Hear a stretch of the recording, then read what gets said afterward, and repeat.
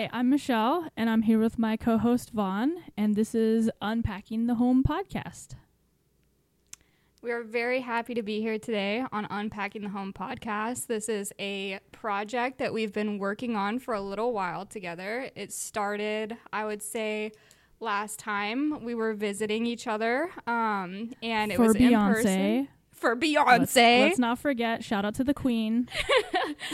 And we started thinking, we were just talking about homes so much and home ownership and various aspects of home and living that we really wanted to start a new project. And I feel like this project kind of comes from our earlier relationship of sitting together in grad school classrooms and sharing thoughts and ideas in a productive and conducive manner. So like, here we are coming together to talk about home, and we're gonna unpack the home on this podcast for the next few weeks together, and we're here to introduce what we're going to do. And we hope that if you are interested in this, you can like and subscribe and follow us along as we do this unpacking the home journey.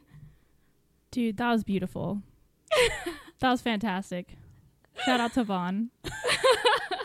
Shout out to Michelle for all the gear. Also, just a note, the way that we're approaching this podcast is more from an analytical standpoint and less of a, this is how you organize a pantry or, stuff like that. It's like kind of the meta concept of a home and how home relates to the community or to us and like our social status and what it means to us and stuff like that. So just for the listeners, so you know kind of what type of home we're talking about here. Yeah. So the concepts that we're looking to unpack the home is, less literal organization of a home, less literal physical moving of a home, but more so unpacking various components of the home, like family dynamics. How do I associate my identity with home ownership or identity with where I'm choosing to live or having a home or not having a home? What are various family dynamics? So first, we're going to talk about why we decided to talk about homes. We're going to talk about how home is defined, what roles we play in it, what do we know historically. Michelle and I were graduate students in the field of history. So here we are, ex-little historians, wondering what to do with our degrees. And we thought it would be a great, fun time to get together and just talk about homes and to talk about a particular subject that we both find interest in. And that we also both find that people our age, these are questions that we're grappling with right now of how do you actually become a homeowner? How do you wrestle with feelings and thoughts about yourself in relation to having a home or not having a home? Or, home ownership in the community. How do you navigate home ownership in capitalism? And what can a home look like? So... Yeah, and one of those questions for me when I was becoming a homeowner was, what type of home do I buy? A condo, a townhouse, a single-family residence? Like what? And there are a lot of feelings that go along with each one of those, and it's important to kind of understand where those feelings come from. Are they valid? Should I maybe have different feelings about them? Because I think as a society, obviously, we value the single-family home overall. And so I think if you don't take a second to step back and think, well, wait a second, why do I feel that way about condos? Condos are, if that's someone's home of choice, then that should be celebrated and not kind of looked down upon. So I think we're gonna talk about stuff like that as well. Yeah, unpacking the home as in how do contemporary shapes of race, class, and gender impact my experience with homes, other people's experience with homes, and home here to start defining home. I think there is a difference in the English language between home and house. And so I want to recognize that in the beginning. Home is a place, we can all define home differently. I can have my hometown. I can have I'm visiting home. And does that mean that I'm visiting my parents, or does that mean that I'm going home from a restaurant at night? Does it mean where my cat is? Does it mean where my extended family is? So there's so many different functions of home. Like, home can be an apartment, home can be a teepee, home can be, on the range. I'm just kidding. Yeah. And so defining what home means to me, of having it as a place of sanctuary, as a place where I do identify with. Like, it is somewhere where I have things that I shape my home to look like. But that's also, the question that's driving me is, where am I rooted in contemporary American culture? How is my contemporary American culture influencing my understanding of what home can be? How I'm defining the home, how I'm defining what a family can look like. All of these are influenced by American historical concepts in which I'm living. I'm living them all out as I'm simultaneously updating them. And so I think this podcast is really driven by our desire to kind of unpack these dense concepts that we're being faced with as, like, I'm 31, so I'm facing, this is my time. This is my time to face this and to unpack these various components. Yeah, and it's important to, like I said, kind of take a step back and think about, what have we just inherited from culture or from our parents' generation, or, again, like American history, like the way that the home has been designed here can be so different from other cultures, and it's so specific to America. And how much of that are we just blindly following and kind of swimming in that water versus our own thoughts and opinions about it?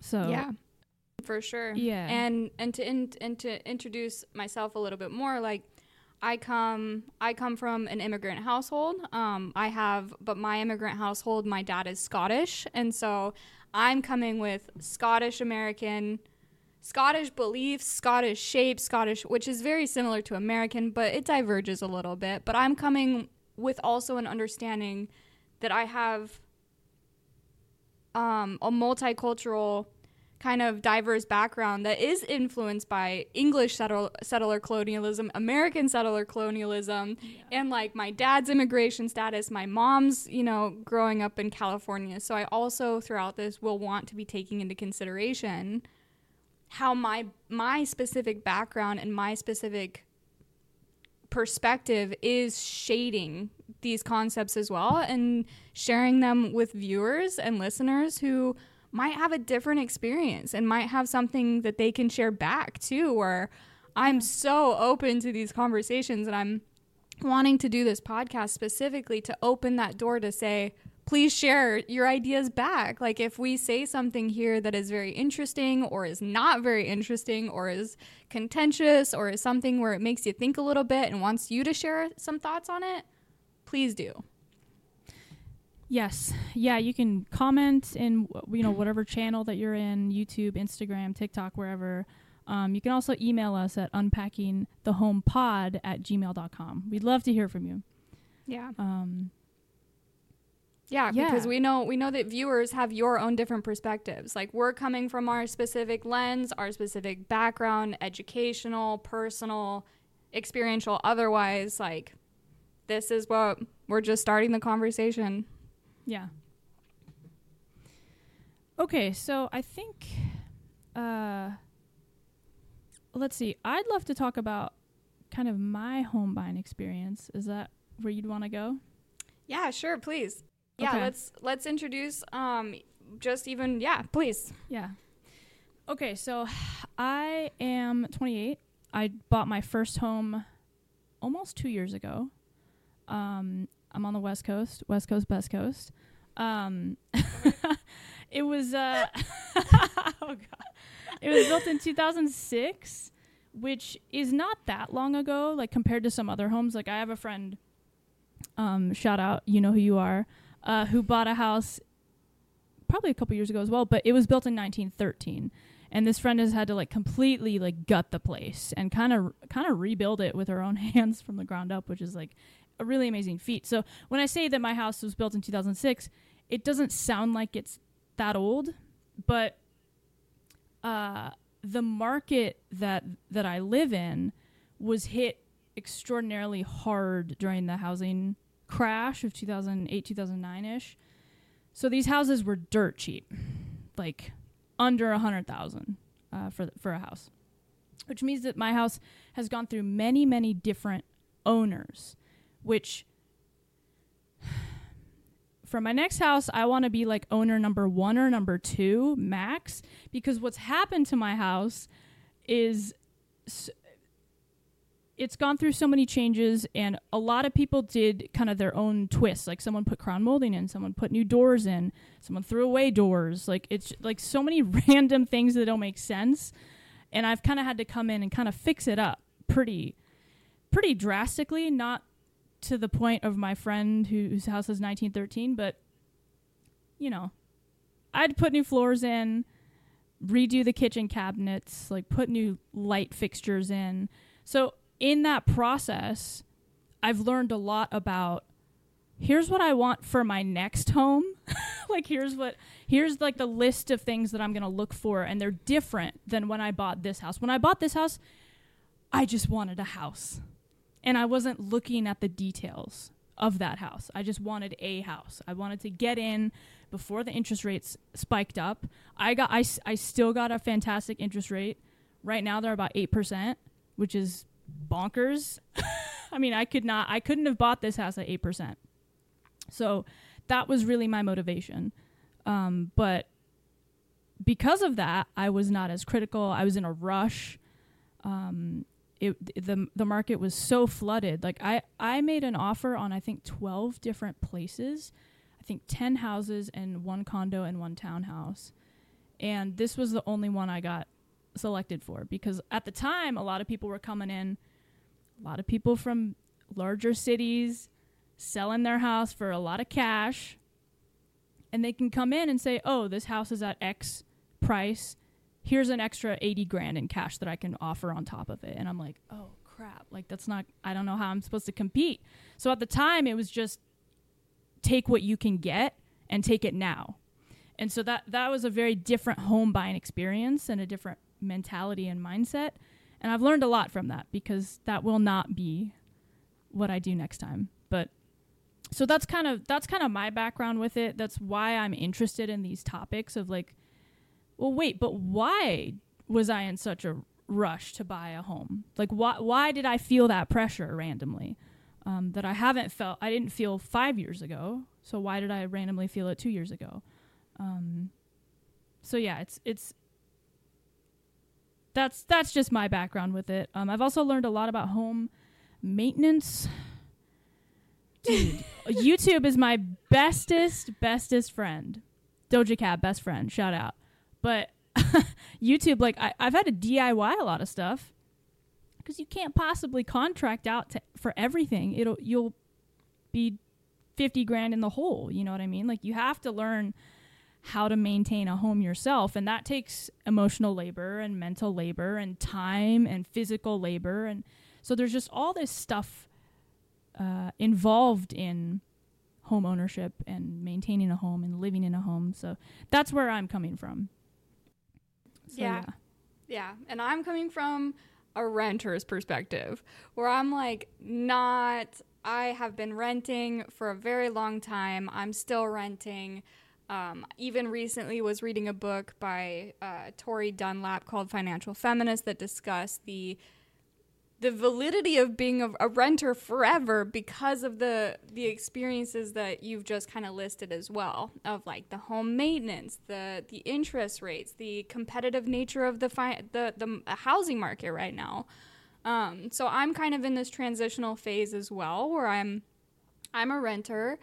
I'm, hoping and dreaming and scheming my way to home ownership one day, because I also am having these inner drive feelings. I'm having this innate American need to be a homeowner. And so why do I feel like I need to be a homeowner? Yeah. What does that actually look like? And And I think this Unpacking the Home podcast is kind of giving you and I, Michelle, this space to even begin to talk about,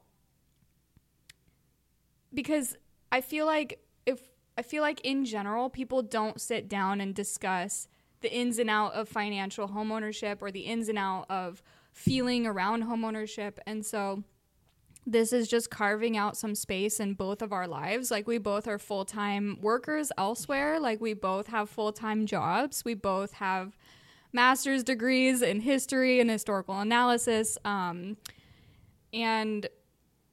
so when we have these big concepts that we're both sitting separately, like by, flights apart, and we're like, okay, how do we actually come together and share? How do we come together and share what we're learning, so we're not islands of information and we're interconnected, and also if we're doing this to share what we're doing and to hopefully get some more interconnected feedback from others and what their experiences are and what your insights are as well. So, yeah.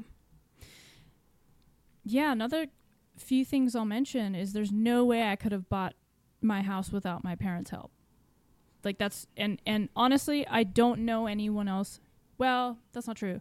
I know very few people my age who are homeowners that didn't have help from their parents, which is problematic because not everyone has help from parents. Not everyone has parents that they stay in contact with or are well and alive and have extra resources to help their kid buy a house.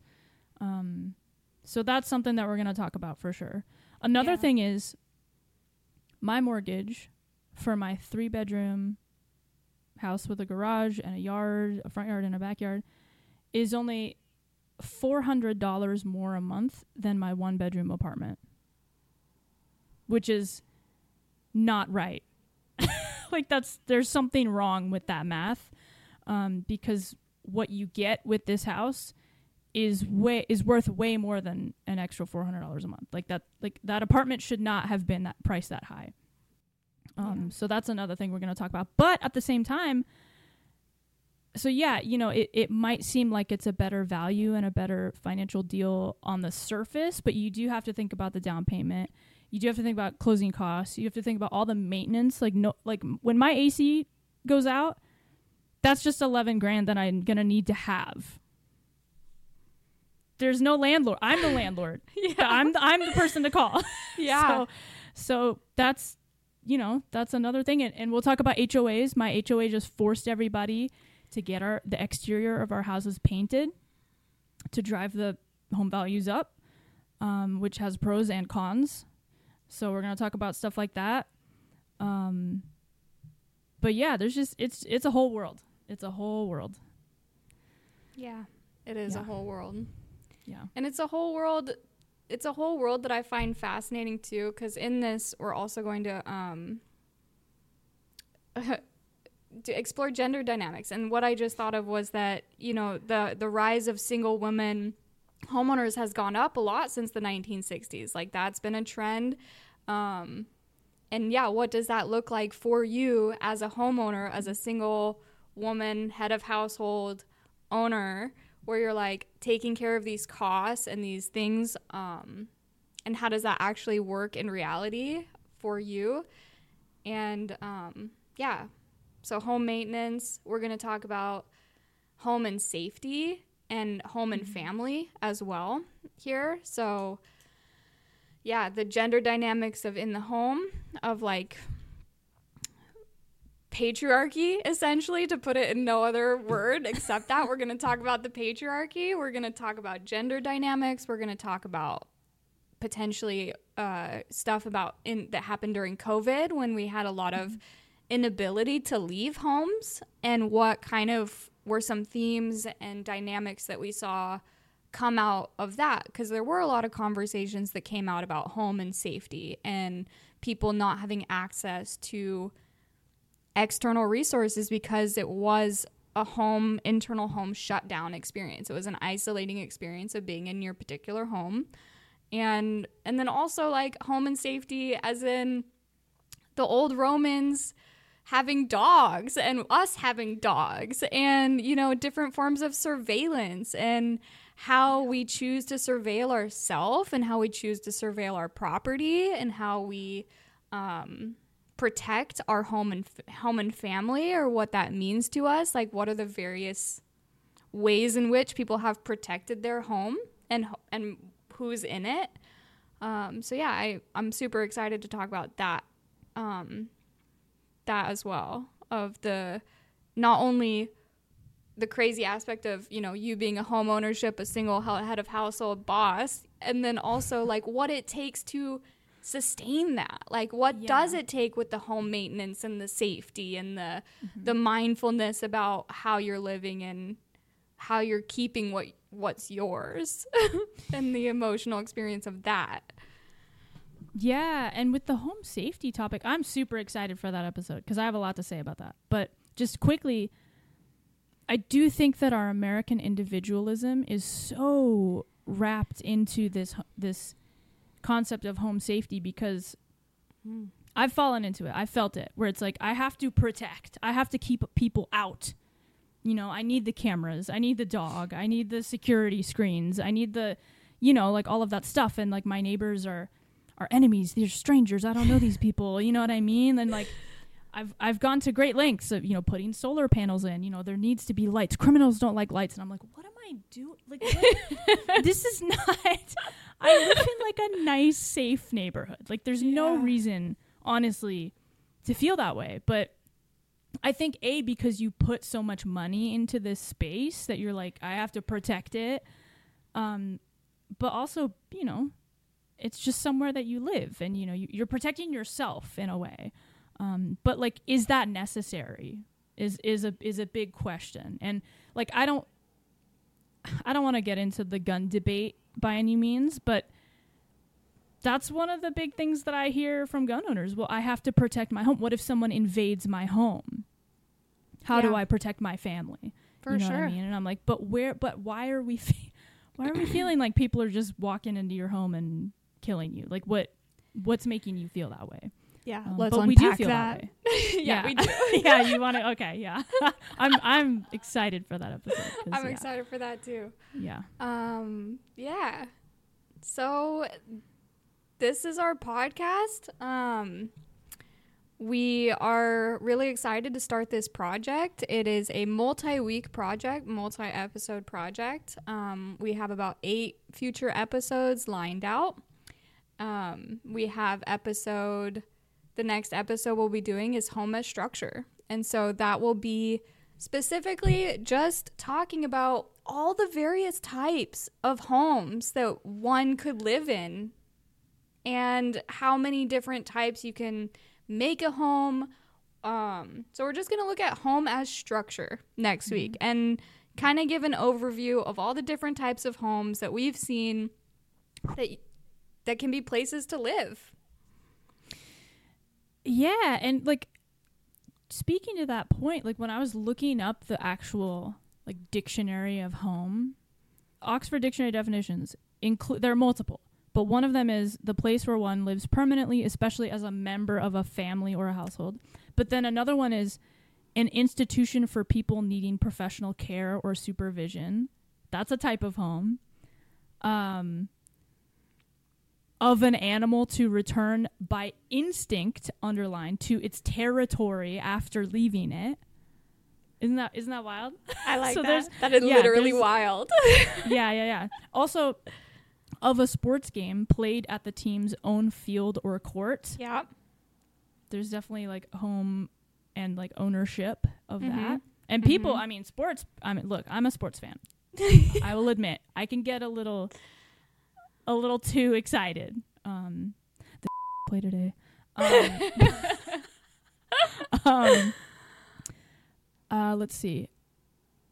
Okay, the last one is to move or be aimed toward a target or destination with great accuracy.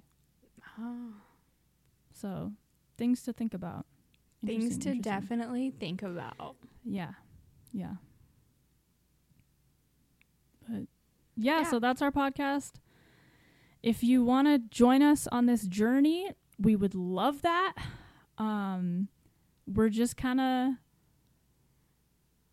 shooting the shit, and we're gonna see what happens. We're learning. We're not experts. We are not experts. We did not study the home in grad school. No, I did not. So do we want to? Yeah, I studied modern American history with a focus on public schools and neoliberalism, so state laws and policies and how those impacted community public schools and how the community responded to that. So that was my area of expertise. This is a new project for me. Yeah, same. I studied the building of the American Constitution and ideas of Greek and Roman ideals of democracy and how the founders were super ridiculously into the Greek and Roman societies, and how they weren't such big fans of democracy, it turned out. So yeah, nothing to do with the home. Nothing to do with the home. So this is brand new. We're learning each week. So yeah, if you want to join us on this journey, that'd be fantastic. We love it. Thanks for being here. Yeah, thank you. You look great. You look you. All right. Is that all for today? That is all for today. All righty. Okay, join us next week at Unpacking the Home. Bye, everyone.